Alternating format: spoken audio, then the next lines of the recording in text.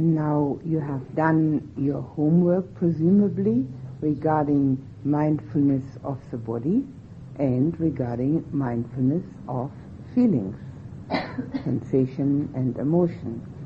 So, presumably you now know all about it and are started on the way of doing it habitually.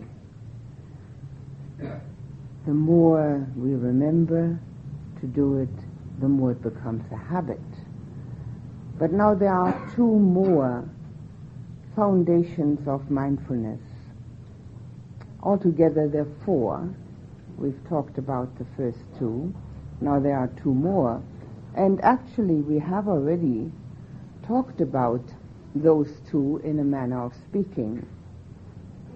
The third one is the awareness of the thinking process, and the fourth one, the awareness of the content of the thought. Now if we go to the fourth one for a moment, we can see that that concerns the labeling.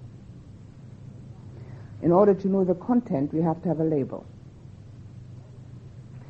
If we go to the supermarket and we see a lot of nice looking cans, colorful, pretty, cheap, and we load them into our little shopping cart and then take them home without having read the label, it might turn out to be all cat food, and we haven't got a cat. So without reading the label, we haven't got a clue what's inside those nice-looking, colorful, cheap tins.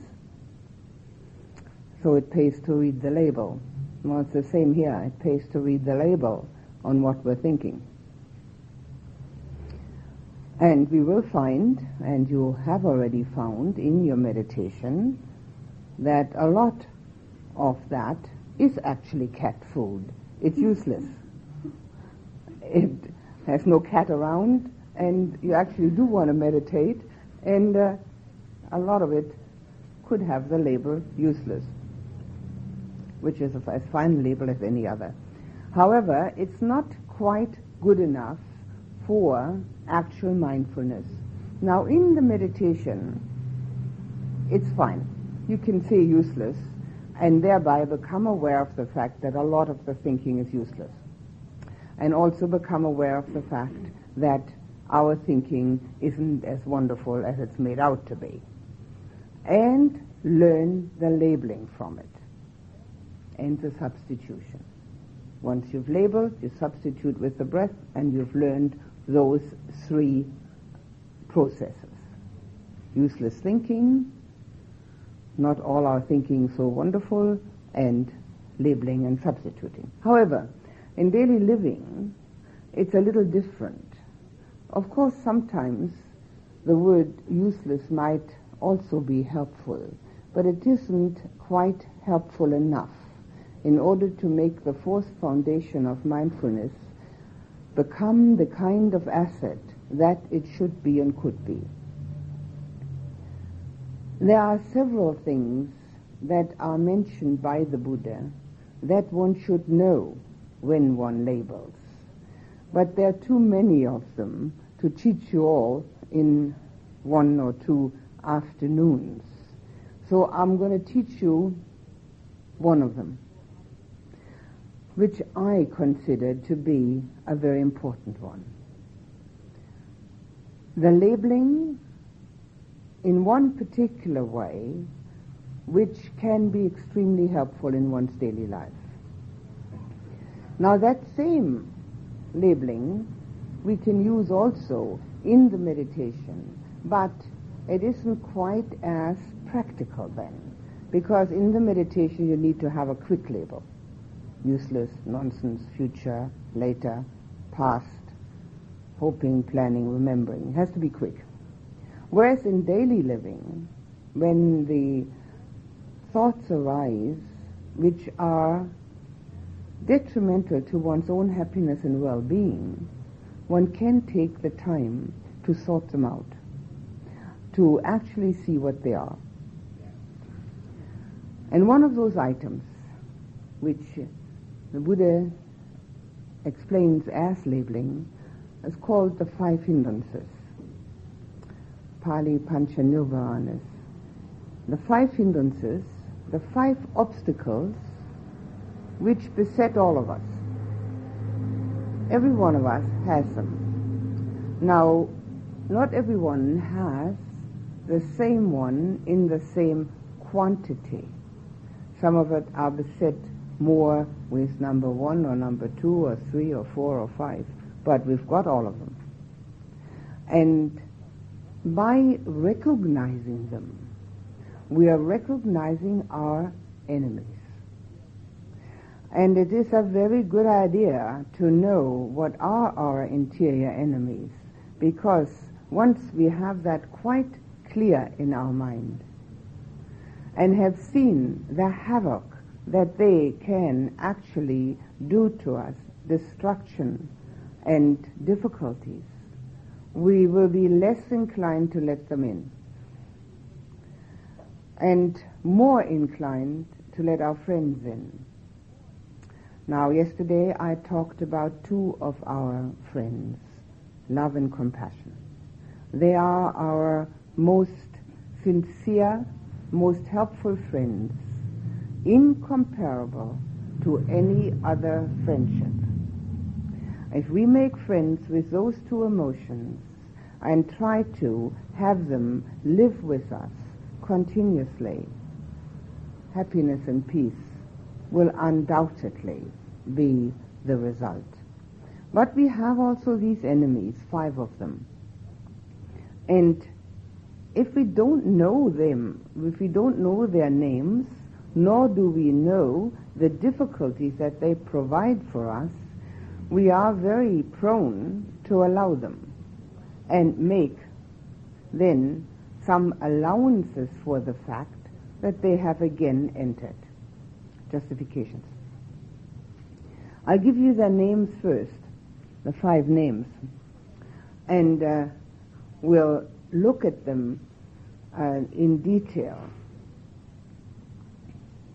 The first one is the desire for sensual gratification.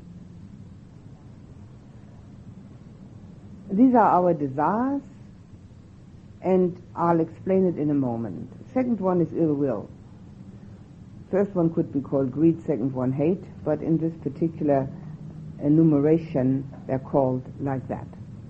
Desire for sensual gratification, second one ill will.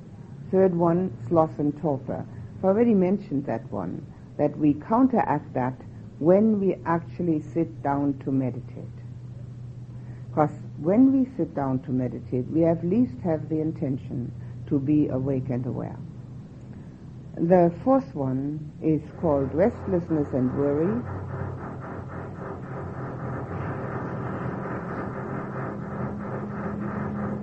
What is that?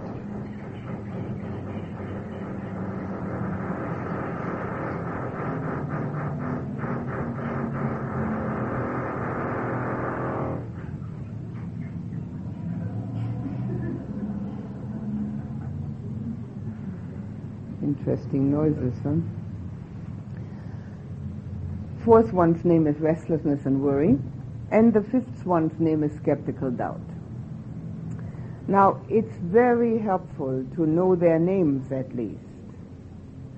If you have friends and enemies in human form and don't even know who they are, you're going to let them all in, or maybe you're going to let the enemies in and keep the friends out, because you don't know their names, you don't know what they look like, you don't know what they do.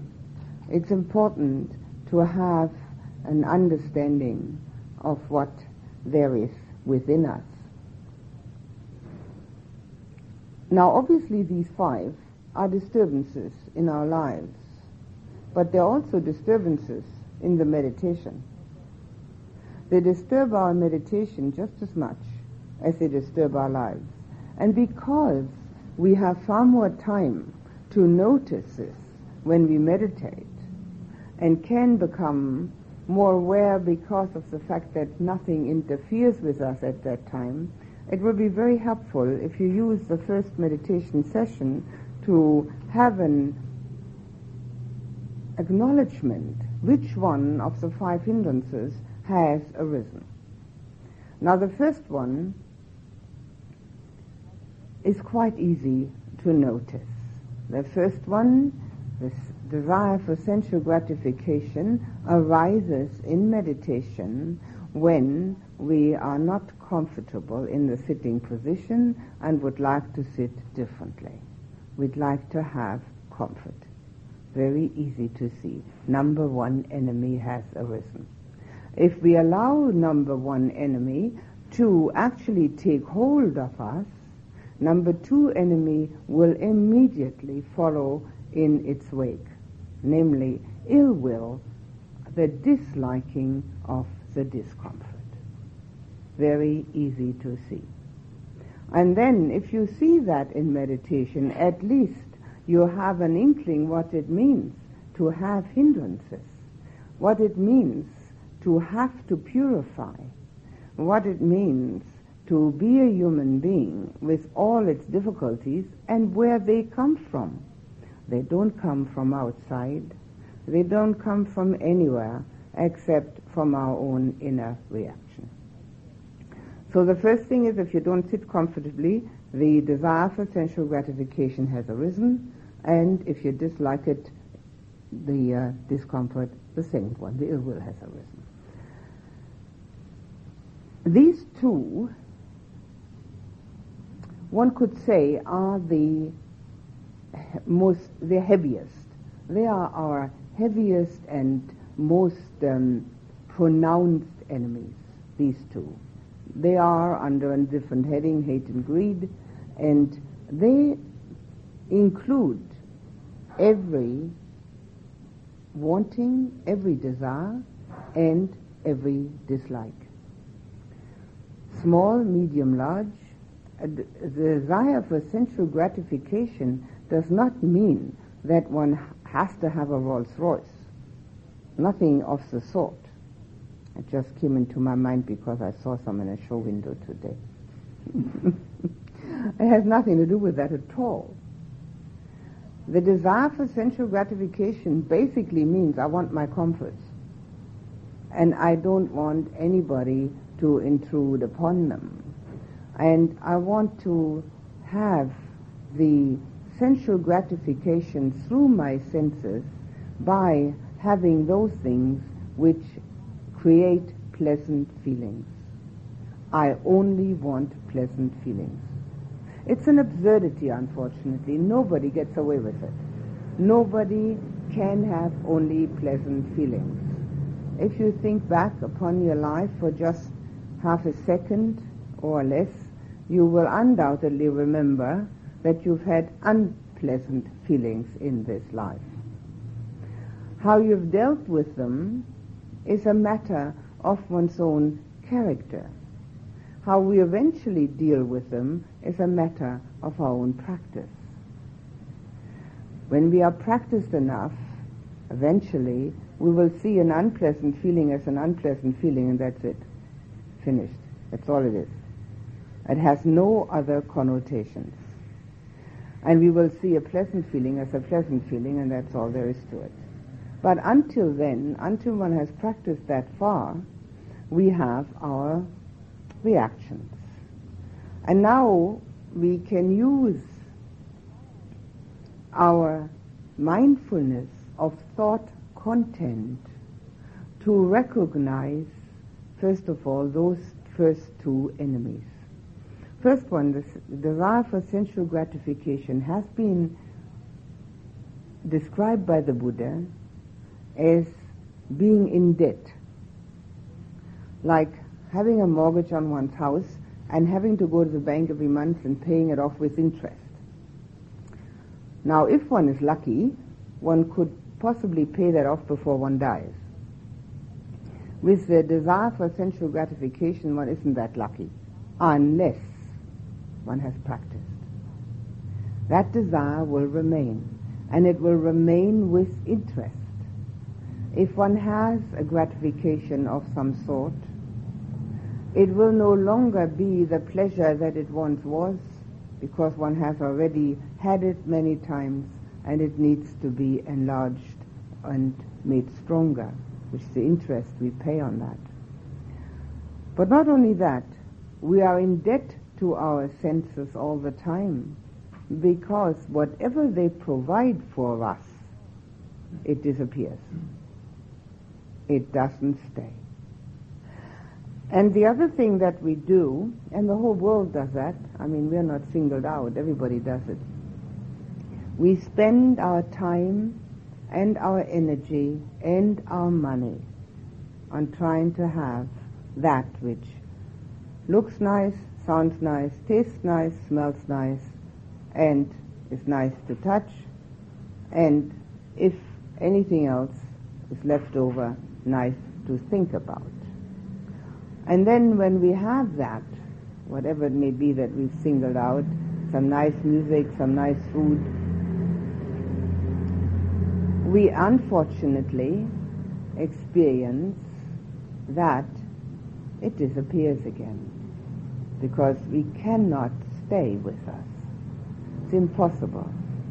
Every sensual gratification has to stop, otherwise it becomes miserable. Now imagine that you're very hot and you go to somebody's house and say, I'd like to have a cold shower. The person says, of course, please use the bathroom. You go in, have a cold shower. And after about 5 minutes you call out and say, oh, this is really pleasant, it's lovely, I feel much better. And that host of yours says, be my guest, we've got plenty of water, just stay in there another hour or two. Terrible. Misery. Absolute misery. 5 minutes, 6 minutes, 7, 8, and that's it. What about food? The best food. Well, I think that 20 minutes is about the maximum that one can handle it, although there's a lot of argument that it could be half an hour. All right, let's say half an hour. And then what? And then it doesn't actually feel so good anymore, because the taste is gone, the tummy is full, one is a bit tired, and all one has is a memory of a very nice meal, but one doesn't want the same thing again next day. One wants something different. So the sense contact of the taste was fine while it lasted, but it has to be resurrected, obviously. And the same is with the touch contact of the cold when there's very hot, or vice versa, with the warm when it's very cold. The same goes for looking at something. Our eyes don't even allow us to keep looking for hours on end. They blink all the time, and after a while they get tired. So our whole sense apparatus is geared towards impermanence. It's no way that it can be any otherwise.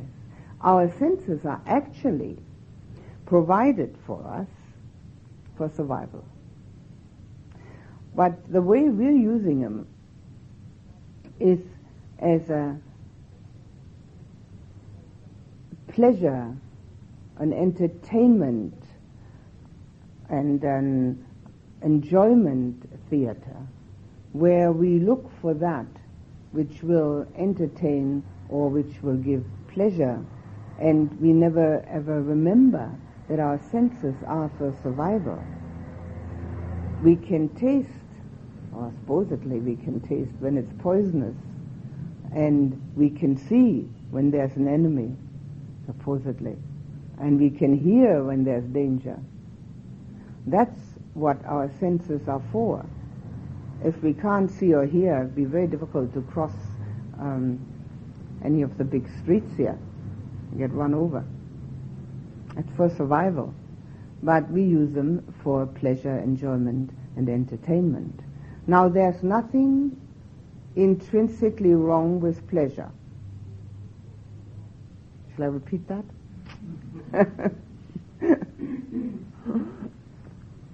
What's wrong is our direction towards it and our continual search for it.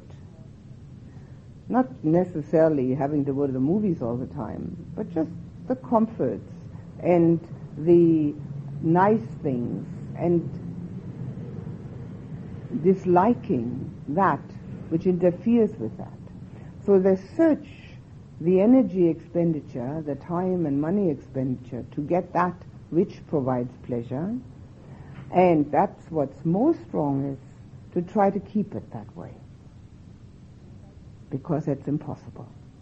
That's looking for the pot of gold at the end of the rainbow. And unfortunately, the whole of humanity is doing that. The pot of gold at the end of the rainbow. Everybody has a different idea what that pot of gold should contain, but it's at the end of a rainbow. We're not looking for that which is really giving us and can give us the deepest inner contentment and satisfaction, that kind of inner joy which is independent of outer conditions, but we're looking for the outer condition. And the outer condition will not comply with our requests. Sometimes it does. Everything goes beautifully. Everybody is nice, everybody supports us, everybody speaks nicely, everybody's polite, the weather's okay, war hasn't started yet. Not quite. So everything's okay. But other days, everything goes wrong. The weather is dreadful, people we meet are grumpy, and things just don't go well. And if we continue to be dependent upon that, we will remain the slaves of outer conditions, which is the opposite of the liberation that the Buddha taught. So sensual desire, while it is an innate human condition, needs to be recognized for what it is, an enemy of inner joy, because it depends upon outer joy, something through the senses. And the more we do that, the more we go through the senses, the less inner peace there is, because we'll always be looking, we'll always be searching.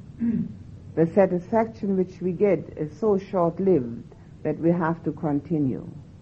One of the results of that is the fourth hindrance, restlessness and worry, because the restlessness which arises is due to the fact that we can't get that total satisfaction. And so one of the things that we can do in daily living is recognizing it. Now, why is it so important to recognize that? The essence of the Buddhist teaching is contained in the Four Noble Truths. The first Noble Truth proclaims that there is unsatisfactoriness in existence. And the second Noble Truth says that there's only one cause for that. One single cause, and that's desire. Third Noble Truth is the Noble Truth of Nibbana, the ending of all unsatisfactoriness, and the fourth, the Noble Eightfold Path, how to get there. Now, obviously, we won't have time for the Noble Eightfold Path. That alone takes a week, or something like that. But we certainly have time for the first and second Noble Truths. And I'd like you, all of you, if you're interested enough, to try that first and second Noble Truths out for yourself. It's very simple. If there's any dissatisfaction in your mind, any, the smallest, the most subtle dissatisfaction, try to figure out what it is that you want that you haven't got, or what you have that you don't want.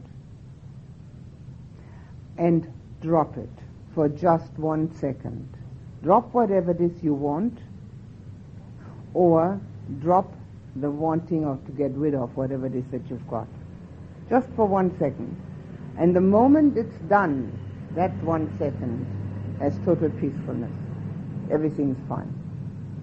No problem. Naturally, without having practiced over and over again, the same wish will arise again. That's only natural. But for that one moment, one has proven the Buddha's words for oneself. And one has seen what it means to be without any kind of unsatisfactory state with it, letting go of desire, of wanting.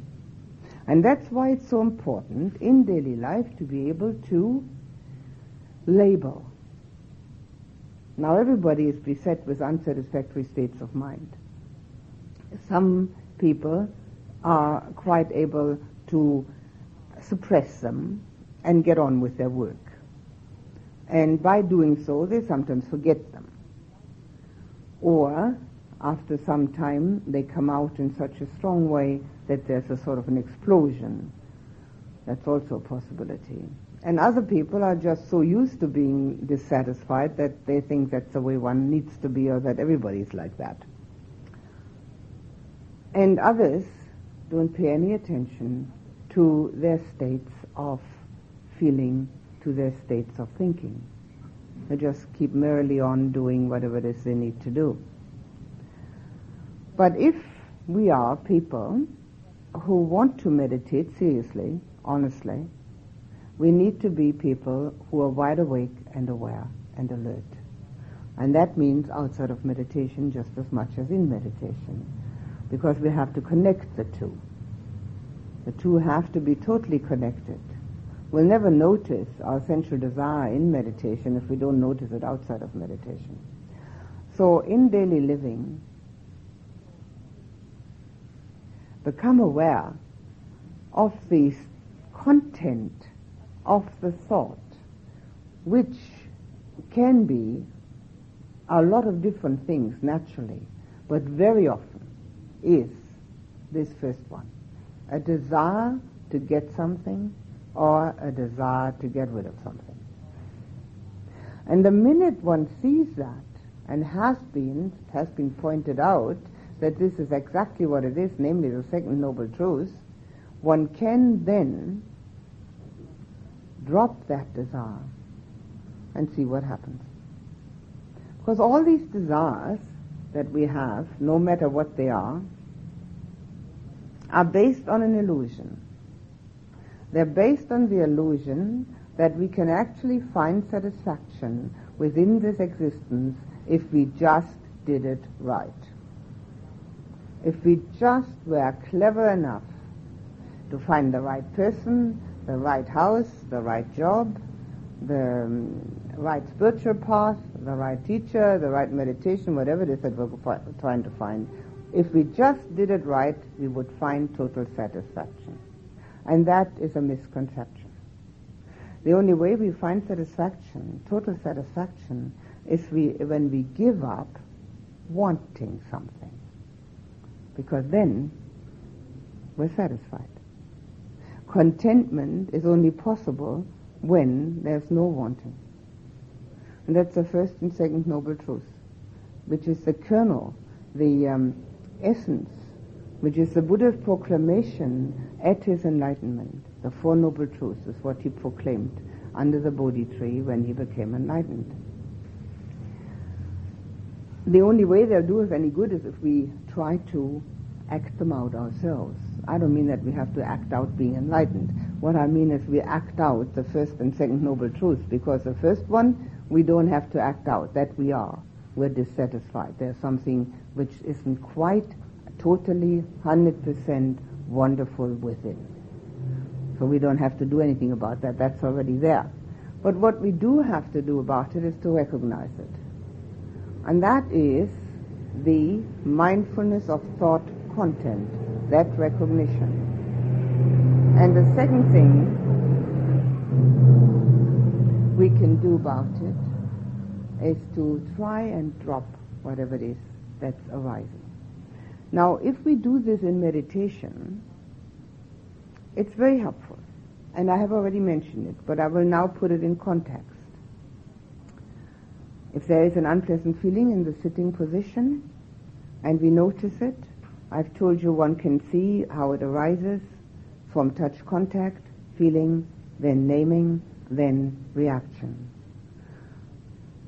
Seeing quite clearly that the reaction is a desire for more comfort, dropping the desire and just seeing the feeling as unpleasant.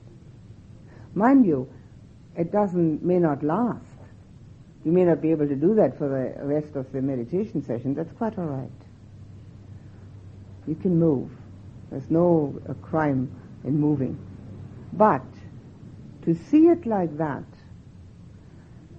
makes it possible to see oneself in the real context, what it means to be a human being. We want it nice, whatever we think nice is. And we can't have it. It's just not that way. If we're lucky, we get 50-50. That's wonderful.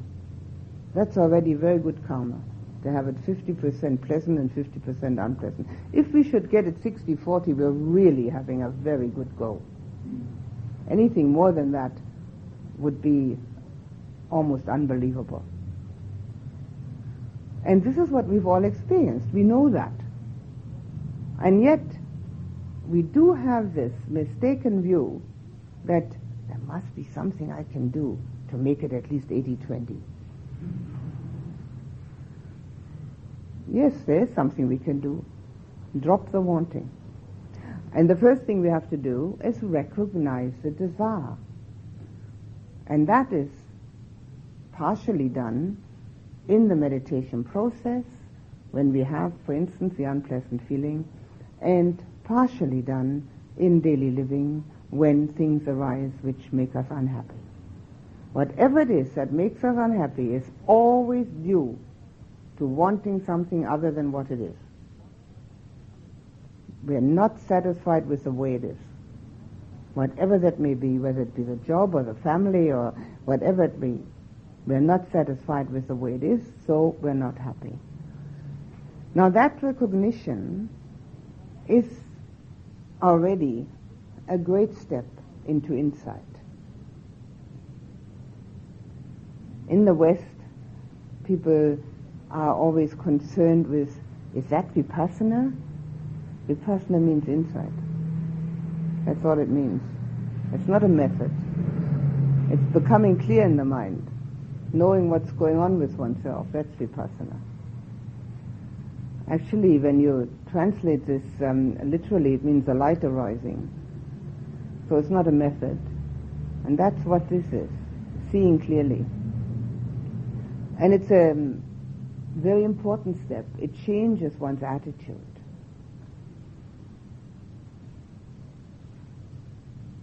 The second one, the ill will, is also in meditation, as I said already. When we dislike the unpleasant feeling, ill will arises. Now, we don't usually call that ill will or hate.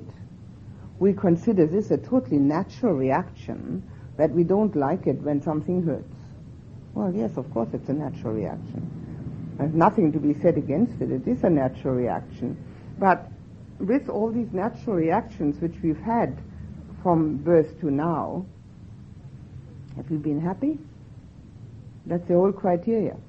If our natural reactions would make us happy, peaceful, harmonious, and contented, there's nothing to be said about getting rid of them, to keep them. But if they don't, if we haven't been totally contented, peaceful, and harmonious, with inner joy, then there's something wrong with natural reactions. And what's wrong with them is that we can transcend them. We can transform our inner life so that we transcend the natural reactions, which are instinctive and impulsive, and have reactions which are based on insight, on understanding.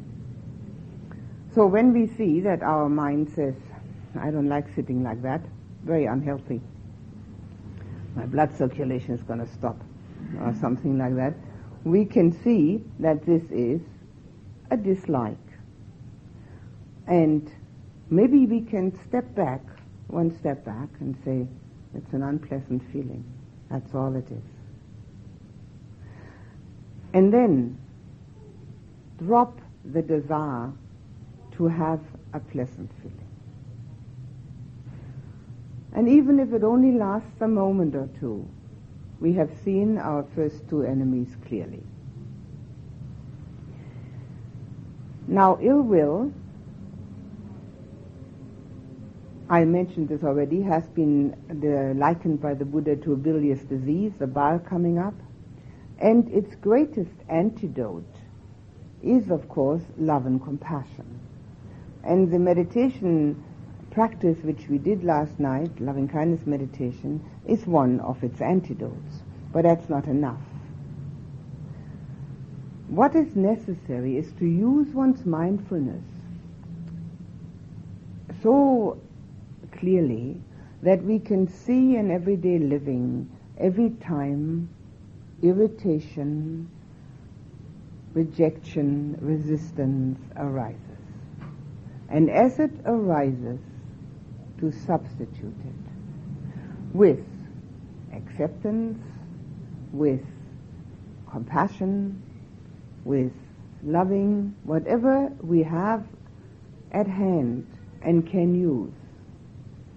Now, we're not always going to be able to love something or someone who irritates us, but we can probably remember most times that that person who's irritating us is also having unsatisfactory conditions within.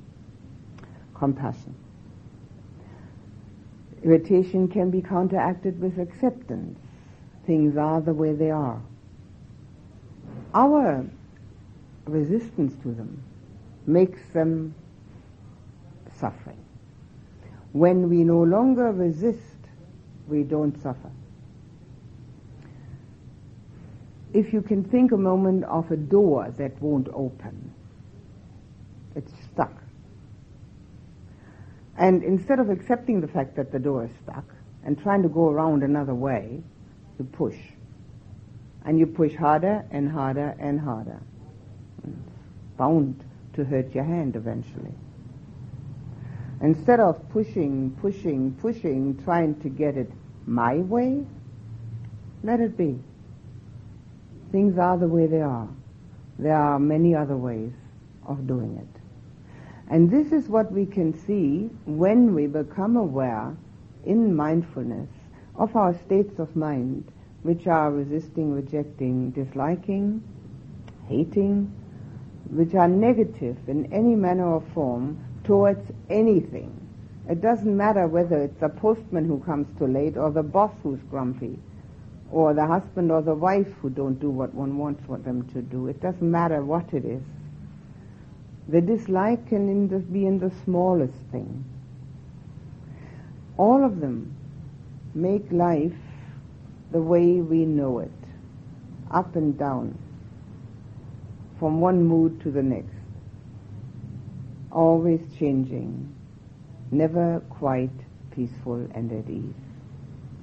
So when we notice that in our mental makeup, with our mindfulness of the content of the thought, and realize this is a resistance, this is a rejection, this is negative, even that alone already makes it dissolve. As you have noticed in the meditation, when you give the disturbing thought a label, it dissolves. Naturally, another one may arise immediately, but the first one has dissolved. The objective observer is not the thinker anymore. So then, instead of having this disliking thought or negative thought, the substitution process, putting in the positive.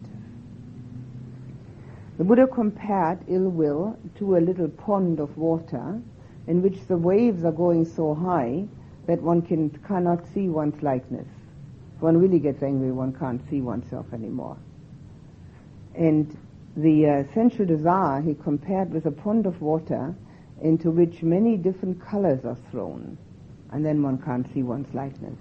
This is the trouble in our society, in an affluent society, even more so maybe than in a not-so-rich society, that our possibilities for gratifying sensual desire are so enormous and usually so easily available that we don't even notice anymore that it is sensual desire.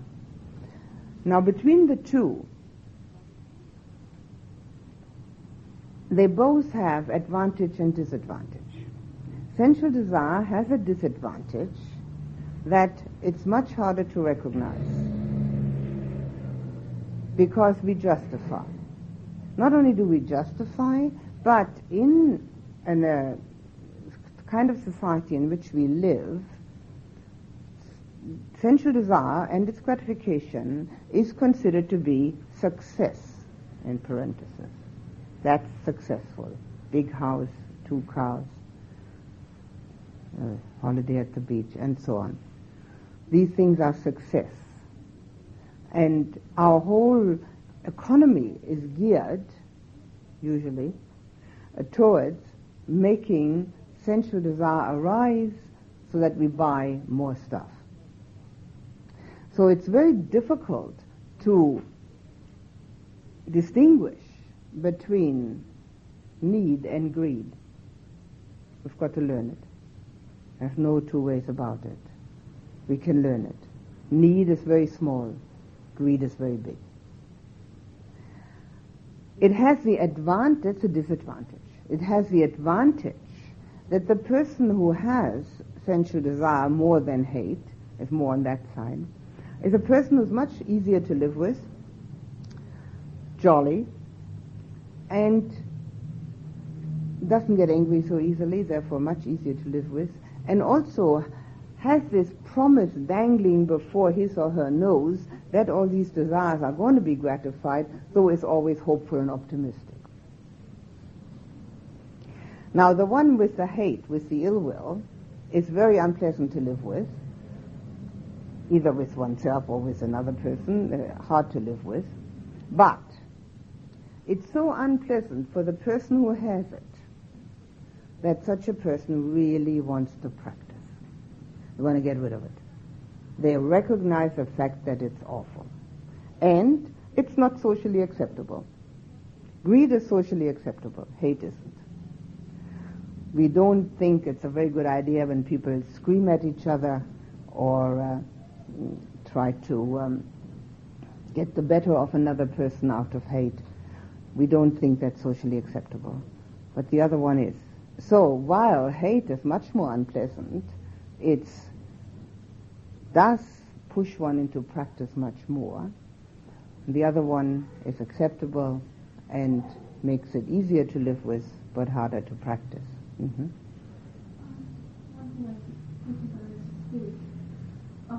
I'm afraid that if I were to give up my desire to get a job, for instance, which is one thing that's constantly been on my mind, that I would lose the motivation to do something about getting a job. Well, is it a need or is it greed? Need. Well, that answers it. Sorry? It's a need which has made me unhappy because it's not been gratified. So if it's a need, it's something that you stick with. You know, need and greed is something you have to distinguish. And if it makes you unhappy, you have to see that because you're not getting what you want, you're getting unhappy. So pursue the search for a job without expecting a result. Everything that we want to do and expect results has immediate disappointment with it. All expectations have disappointments on the other side of them. You do your best, but don't expect anything. And if it happens, it's fine. If it doesn't happen, it's just as fine. No difference. It's all one the same. That means you can do it with far less tension, with far less stress, with far less worry about it. Just do it. And just are doing that thing which is needed, necessary to do at that time. This is another very important point, actually, which does go together with the desires, the desire for results. And this is something that is very detrimental to one's inner peacefulness, and not only when looking for a job, in all manners and forms. It happens to people under all circumstances, the desire for the result. It's got to be the way I've got it figured out. Well, why should it be? There's no reason for it whatsoever. But that doesn't mean then that one doesn't do one's best. One still does one's best.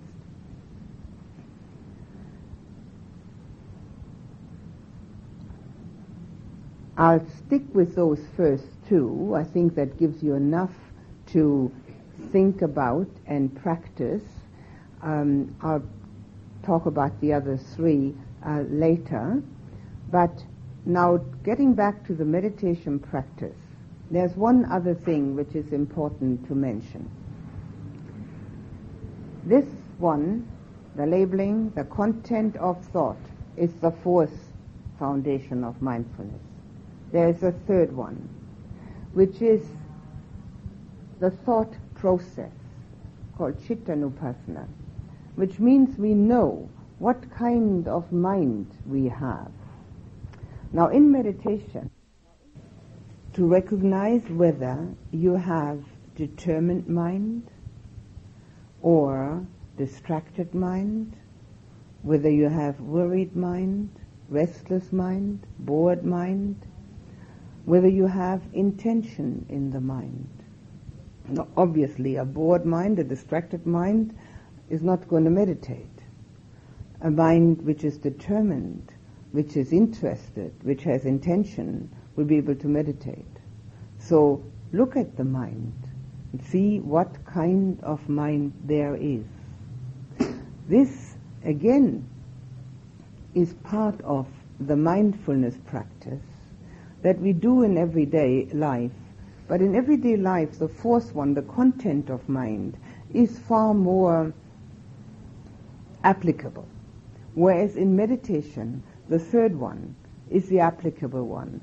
In daily life, the third one becomes applicable when mindfulness has become strong enough to recognize angry mind without becoming angry. So this is a practice. Here in meditation, recognize the states of mind. And then, as you realize, I have interested mind, determined mind, I'm really going to do this now, intentional mind, then get into the meditation practice. Is that quite clear now for this first session of meditation that we're going to do? First, see what kind of mind there is. Change it to the one that's useful. Any question on that? Look puzzled. Anything? Is it clear? How to see states of mind. It is very similar to the labeling process, but the difference is not to wait till you already got disturbed by your thinking, but to see the kind of mind that you have to start with, and then go on from there. And then, of course, keep on labeling when you get distracted again. See, again, the content, but also maybe the state of mind. Either one will do. And start the meditation with giving yourself some loving kindness. Before we start, we'll stand up and stretch our legs.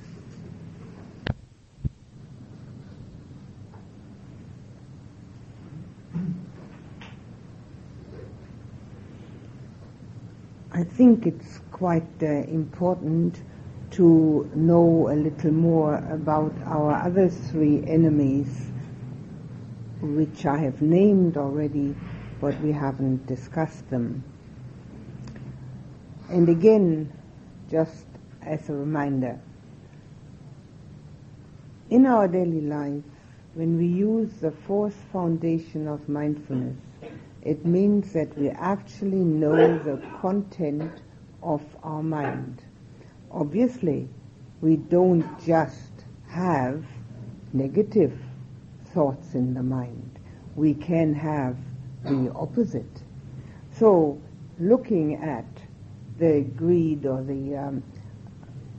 the desire for sensual gratification, we can have exactly the opposite in the mind, which is generosity, giving instead of desiring, And that too is important to know about oneself, so that we actually become acquainted with all those aspects of ourselves which are beneficial and those which are not. And as we see the results, we will be more and more inclined to cultivate that which is obviously so beneficial to ourselves. We often think of generosity as being beneficial to the person who is at the receiving end, but that can be a total misconception. Whether it is beneficial to that person or not is a mute question. Maybe, maybe not. It's definitely beneficial to the giver, because it counteracts our negative tendency of desiring. It counteracts the tendency of being ego-centered. It counteracts this tendency of me and mine, and it relates to and connects with others. So the benefit is definitely to the one who is generous. And this is an ingrained aspect of the thinking in Buddhist countries. Whatever else is happening there, I'm not going to go into that, but this one aspect of generosity being beneficial to the giver is fully understood in Buddhist countries, and therefore, if someone gives something to a monk or a nun, it's not expected or socially useful to say thank you. We are not supposed to say thank you. The giver says thank you. Now, obviously, having been brought up in the West, I've never managed that. I'm still saying thank you, because that's the way I was brought up. But the one who's giving is the one who is thanking the receiver for accepting. Now, this is such a totally opposite idea of what we have in the West that it takes a little bit of swallowing, doesn't it? But you can probably logically understand that giving is an action which benefits one's own inner being by being something that counteracts all those tendencies we have of having everything for ourselves. Generosity is a very important aspect, a very important practice, and the Buddha said many things about it. One of them is that the purity of the receiver purifies the gift. In other words, that one has to give with a little bit of wisdom. That one doesn't just give, but uses a bit of wisdom and discrimination whether one is giving in the right kind of environment, in the right kind of spot, because the purity of the gift becomes enhanced if the receiver is also pure. Generosity stands at the apex of the virtues, 10 virtues, which are to be developed on a spiritual path. And being the first one doesn't mean that the other 9 are not important. It just means that it gives us an entry into cultivating purification. It's the opposite of sensual desire. And our immediate benefit is a feeling of happiness. Now, you've all bought birthday presents in the past, sometimes because you had to, but other times because you wanted to. And then you wrapped it up in a nice piece of paper with a little ribbon around it. And thinking at that time about the other person, how he or she might enjoy what you had picked out with care because you thought that would be pleasant and acceptable. And at that time, there's no ego-centeredness, because you're thinking of the other person. And there's already a bit of joy in the heart about this nice situation of being able to give something to someone else. Now, if we then rely on the fact whether that other person really enjoys it and is grateful, we're losing half of the benefit. We're looking for the result. If that other person is grateful, that's his or her benefit. But that we are giving stands alone. There has to be there need not be any gratitude for that. We've been giving. And we know from our past experiences how nice it is to give. Now these are small presents, small gifts. But generosity can be much greater than that. The Buddha divided it into 3 kinds. The generosity of a beggar, generosity of a friend, and generosity of a king. The beggar's generosity is a kind of generosity when we give away our old clothes to the Smith family because we don't want them anyway. That's just giving away what we don't want. It's certainly better than throwing it in the garbage can, but it isn't a great deal of generosity involved. A friend's generosity is someone who thinks about another person's need or another person's situation and likes to help or give something which will make the other person happy. The wanting to make happy. And the king's generosity is a person who gives more than what they keep. Now that doesn't have to be material things. It can be time, it can be attention, care, concern, love, skills. One of the most generous persons in the world today is probably Mother Teresa in Calcutta. She gives herself to what she's doing. She's certainly not giving material things, but she's giving her love and care and her time and her energy and her whole life. Now that's an ideal, and we don't necessarily have the ability to accomplish that much, but we can see from it that there are such people who have a king's, or in this case a queen's, generosity. Generosity is always of benefit to the giver. Whether the receiver benefits doesn't matter. Because if we want to be generous, we will do something that we think will benefit the receiver. That's all that matters. If that person is then grateful, that is their ability to have gratitude. The giving itself makes us already happy without having the result of the other person's gratitude. It gives us great benefit because we are letting go of sensual desires, of desires for ourselves at that time. And if you watch your mental states with the mindfulness which we have discussed and which needs practicing, you will notice that whenever the thought process is not concerned with self, there is peace and happiness.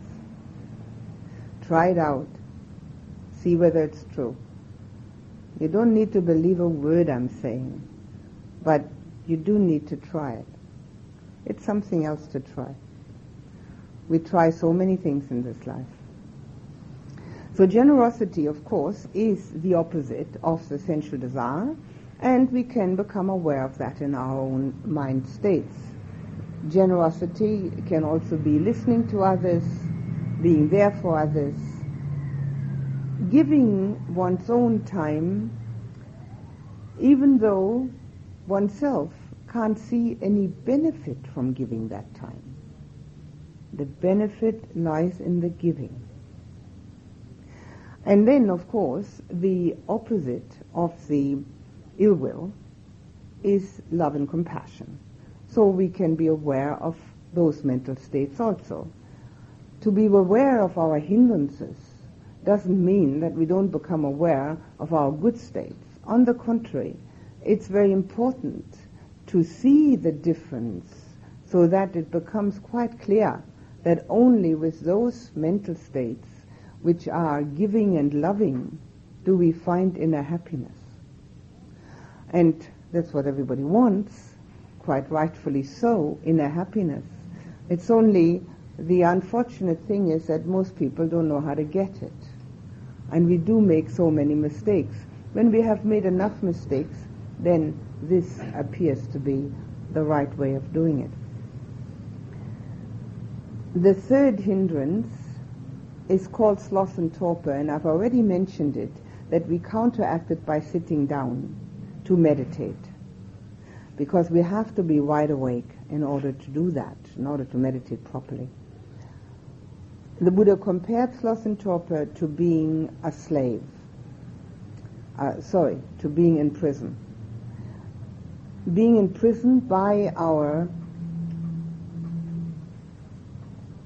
lazy and tired mind that doesn't wish to actually understand or see or investigate or introspect.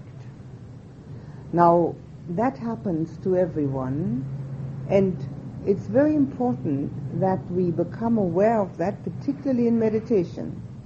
Because if the mind becomes lazy and drowsy, we are not meditating. We're sitting. We're sitting on a pillow. And we can sit there and sit there and sit there and nothing happens. Chickens sit 3 weeks. All they get is little chickens. Just sitting doesn't do any good at all. We've got to be aware and awake. So this drowsiness in the mind, which is not uncommon when one starts practicing meditation, and even later, it's not uncommon at all, is something that we need to, with the mindfulness of our mental states, we need to be aware of. The reason it's not uncommon in meditation is the fact that we close our eyes, we don't want to think, so the mind only knows that when it's asked to go to sleep. The moment of going to sleep is a moment of non-thinking. As long as we're thinking, we can't go to sleep. So we stop thinking, we fall asleep. So the mind knows this, says, oh, must be sleepy time. Eyes are closed, no thinking, it's time to sleep.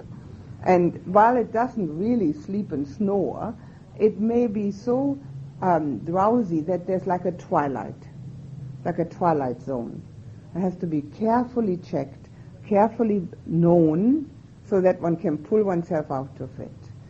If that happens in meditation, open the eyes, look at the light, move the body to get more blood circulation going, give yourself a pep talk. I'm not sitting here in order to sleep, I'm sitting here in order to meditate, or whatever you can tell yourself, anything that is useful. You can talk nicely to yourself, if that's helpful, or if it's not helpful to talk nicely, then talk to yourself as if you're scolding yourself, whatever you find useful, so that the mind gets a bit of a grip on the situation. Very important to recognize that state of drowsiness. Now that same state happens in daily life. When there's nothing to do, and the television is boring, and it isn't time to go to bed yet, and the mind just sort of shuts off.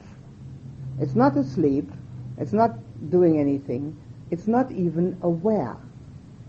Now we can actually see that, but we can see it even easier when we procrastinate.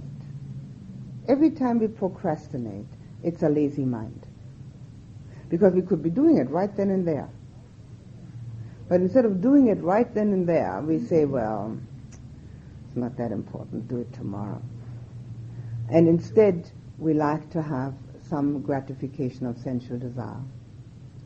There's no blame involved at all, just recognition.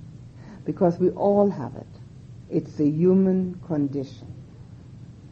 The Buddha's explanation of the human condition is so detailed and analytical that we can relate to it in all its aspects.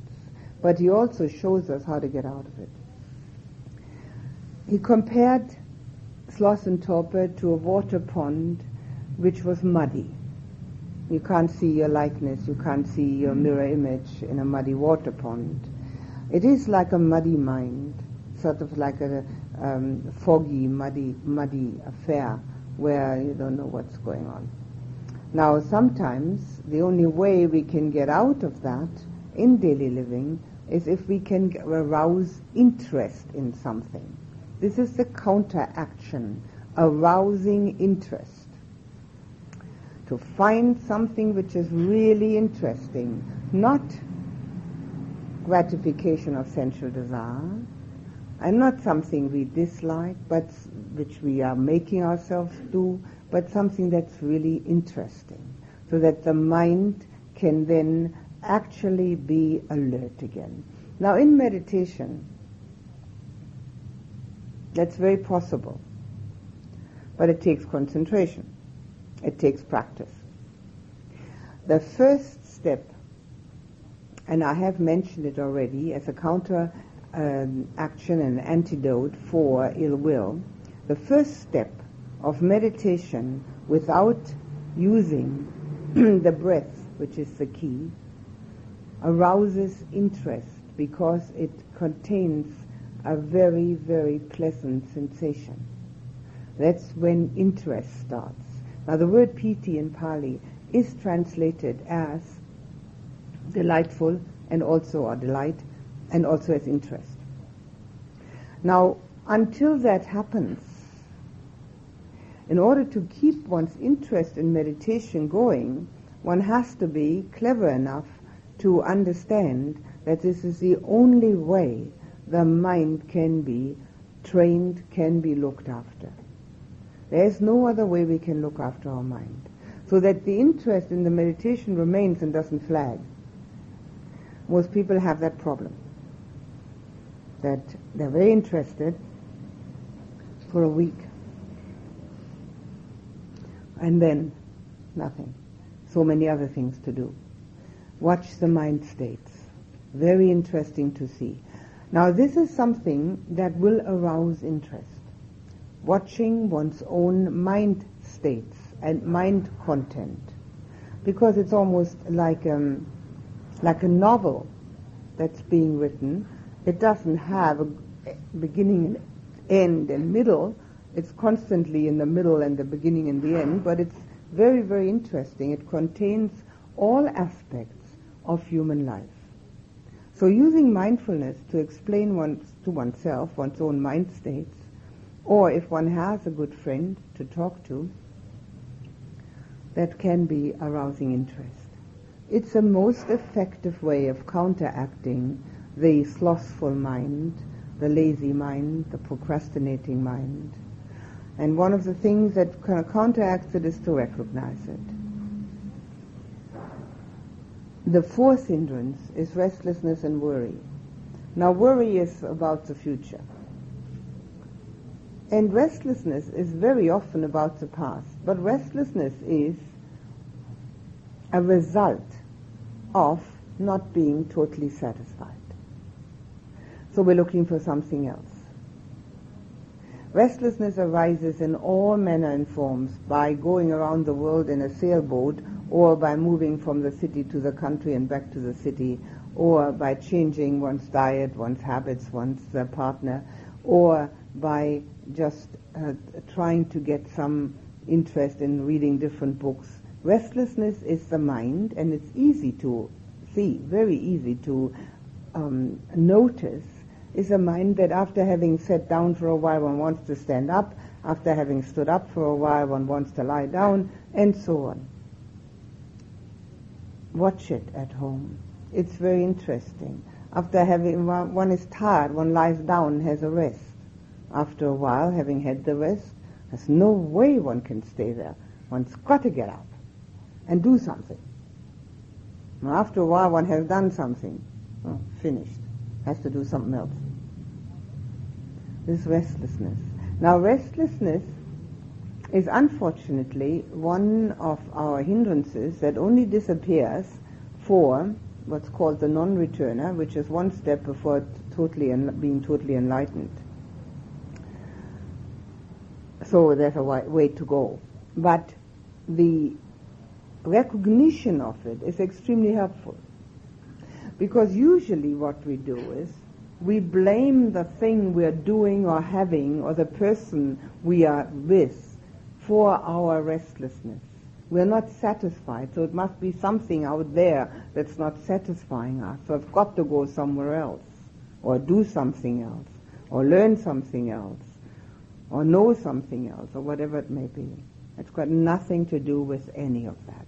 It's an innate, inherent condition of a human being due to the fact that we're not totally satisfied, not totally happy, that we do not have complete inner joy and peace.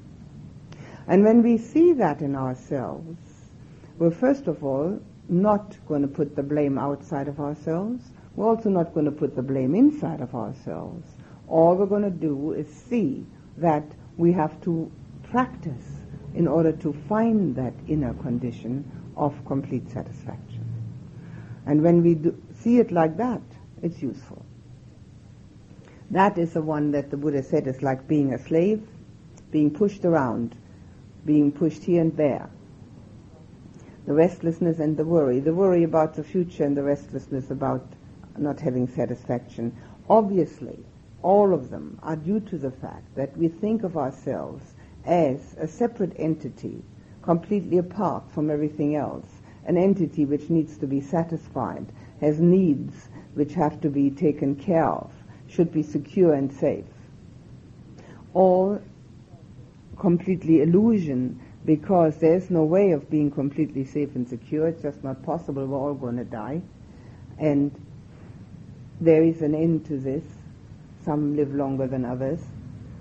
Usually our usual lifespan, I think, is considered to be 70. Some make it, some don't, some go a little further. And I think it is extremely important to sit down and contemplate, and we have talked about contemplation. What am I doing with my 70 years? What am I actually doing with these 70 years? What's the most important thing for me to do? What am I here for? And see what one can come up with. This idea that we need to be safe and secure, and that we are owed something, that we are separate, that we are an entity, all these ideas bring those hindrances with it. Now, obviously, they will not disappear without that illusion disappearing.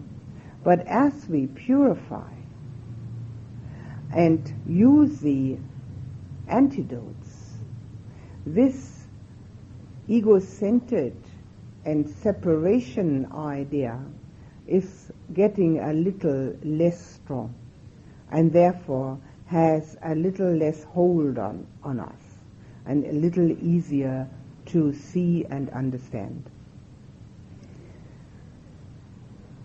When we understand that the restlessness is within us, and the worry, of course, also, and has nothing to do with outer conditions. It doesn't matter how good the economy is, people do worry about it, and when it's bad, of course, they worry just as much and no more. It has no difference. There's no difference, because we are not safe and secure. We can't be. There's no way we can be. We can live a certain length of time, and none of us knows how long. We have no guarantee. So the actual counteraction, the most important one that one can do, is to stop living in the future or in the past, as the case may be, and start living in the moment. That sounds so simple, as if it was totally unnecessary to say that. But all of you who've now meditated must have become aware of the fact that the future, the planning and the hoping, and the past, the remembering, even if it was only what you remember from 10 minutes ago, always interfere with the present. The present is this one moment, this one breath, this one word, this one sensation. If we are actually living in this one moment, we couldn't possibly worry. We couldn't possibly be restless, because we are engaged. We're busy. We're living in this one moment. And this is the only one we can actually experience. The rest is all conjecture. The rest is all trying to make something safe which is totally unsafe. But if we do live in this moment, and we have our moments when we do, for instance, when there's a wonderful sunset, and we're really engaged in looking at that, the mind becomes really interested. We're in that moment. And we forget about all the worries and about all the restlessness. That's that one moment. But we can't wait for beautiful sunsets, can we? We mightn't even be there to see it. It mightn't appear. So every moment is a moment which we can live. Now this is something we learn in the meditation. As I said before, we can only watch this one breath. We cannot watch the next one, and we can't watch the previous one. We've got to watch this one. So we learn in the meditation to be in this moment. The better we learn it in meditation, the easier it becomes in daily living. This is our most important antidote for restlessness and worry. But with all that, you need to use mindfulness of the content of the mind, the thought content, in order to recognize which one's happening, so that you can actually for yourself realize that this one, to be in the moment, is the one that brings peace and happiness, and the other one brings restlessness and worry. And the last one, the fifth one, is skeptical doubt. Skeptical doubt is compared by the Buddha to going in the desert without any provisions, without a road map, without any kind of help, going around in circles, and in the end being overrun by bandits. It's a mind that doesn't know. The mind that keeps saying, well, maybe it's this or maybe it's that. I don't know what I'm supposed to do. Maybe this person is right, maybe that person is right. That's a person, that's a mind that likes to have confirmation and security rather than listening to one's inner wisdom. We all have it. We all have inner wisdom, a conscience, and also a consciousness which can very well show us what's right and what's wrong. But if we want to have confirmation from outside, obviously we're going to get conflicting ideas and conflicting opinions. So the kind of mind that doesn't know which way to turn is a mind also without any self-confidence. The counteraction to skeptical doubt is getting self-confidence, which happens through meditation when we become concentrated. The first moment of concentration, when the mind stops thinking for a little while and actually is concentrated, is a moment when self-confidence arises. The self-confidence of being able to do it. The confidence that the Buddha's words are actually true, that this is the way it does happen. And that kind of confidence then helps one to follow the path without having other people's opinions about it. Other people's opinions are very nice to listen to, but they should not be the reason for our practice. So skeptical doubt is like going around in circles in the desert and being overrun by bandits, and the little water hole is compared to one which is filled with water plants, so that one can't see one's likeness. All of the 5 hindrances have one common antidote: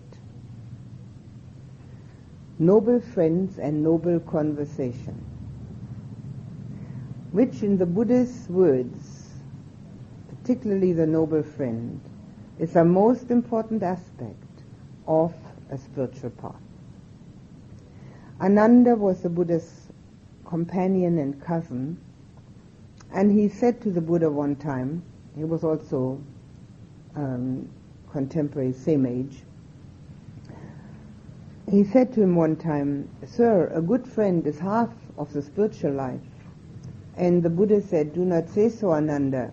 A good friend is the whole of the spiritual life." A good friend in Pali is a Kalyana Mitta, and it is very often considered to be the meditation teacher. The good friend who is a meditation teacher is a person who has gone along this path and is willing to help others to come along. Now, if one doesn't have one, a friend like that, well, maybe one can find one. But if one doesn't, then a good friend is one who is on the spiritual path and has gone a few steps ahead of oneself and can point out the dangers in getting off the road and can point out the direction over and over again. Without that, very difficult. No, impossible. No way. One has to be a spiritual genius like the Buddha or like Jesus in order to find one's way, oneself.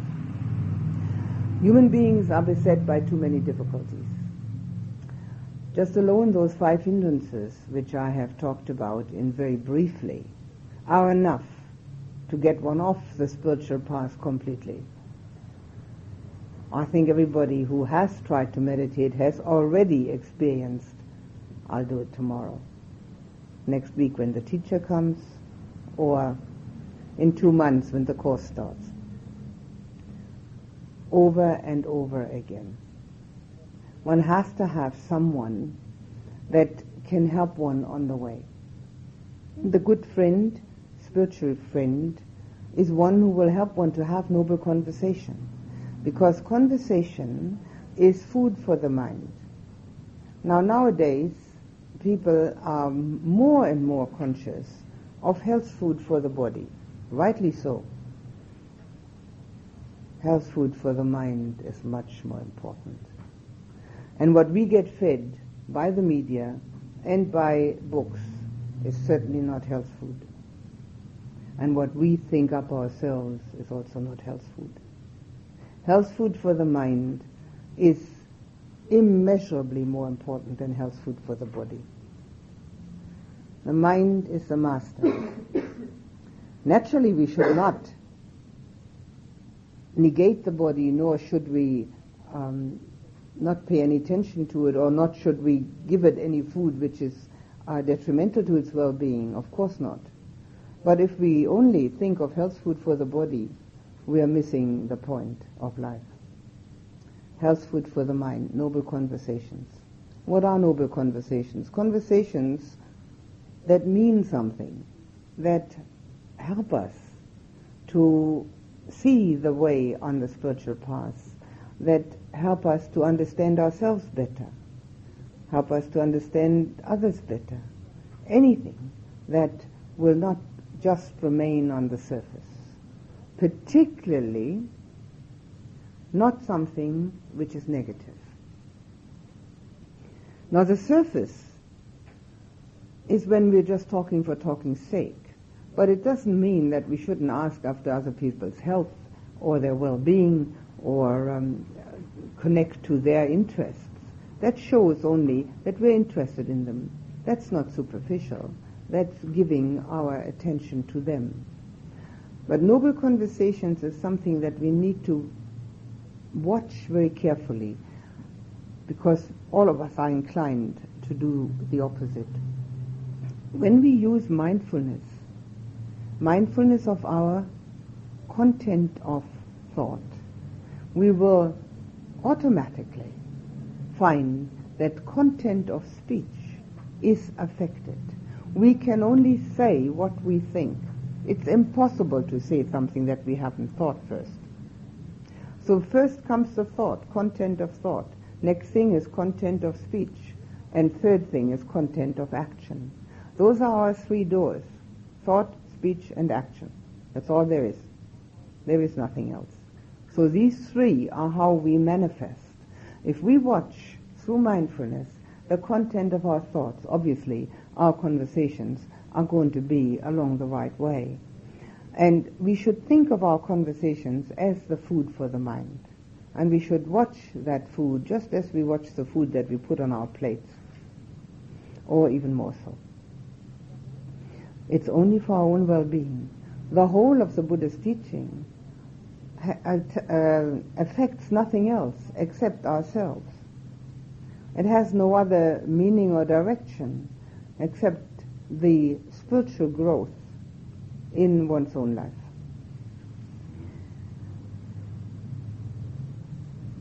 Now, if we use the attention on ourselves, which mindfulness is, I'll repeat the 4 ways of doing that. Physical action, feeling, which is sensation or emotion, the kind of mind that is arising, a mind which is either distracted, disturbed, irritated, or a mind which is concentrated, or giving or loving, and then the content of that thought, whether it contains any of the 5 hindrances or their opposites, sensual desire or generosity, ill will or love and compassion, sloth and torpor or intention and determination, restlessness and worry or being in the moment, skeptical doubt or confidence. We can see any of those within when we practice like that. And as we practice, we will see that only the positive ones make us happy. And then we can start being our own best friend by watching out that our states of mind are those that make us happy. And when we become our own best friend, then we can also be a best friend to others. Finding noble friends is a very important aspect of the spiritual life. That's why people practice together in communities. That's why people get together weekly or so to meditate together. There's nothing more important because it is a support system also. Support system for one's own practice. Because most people today still do not have this direction, spiritual practice and meditation. So we do need that support system of other friends with us.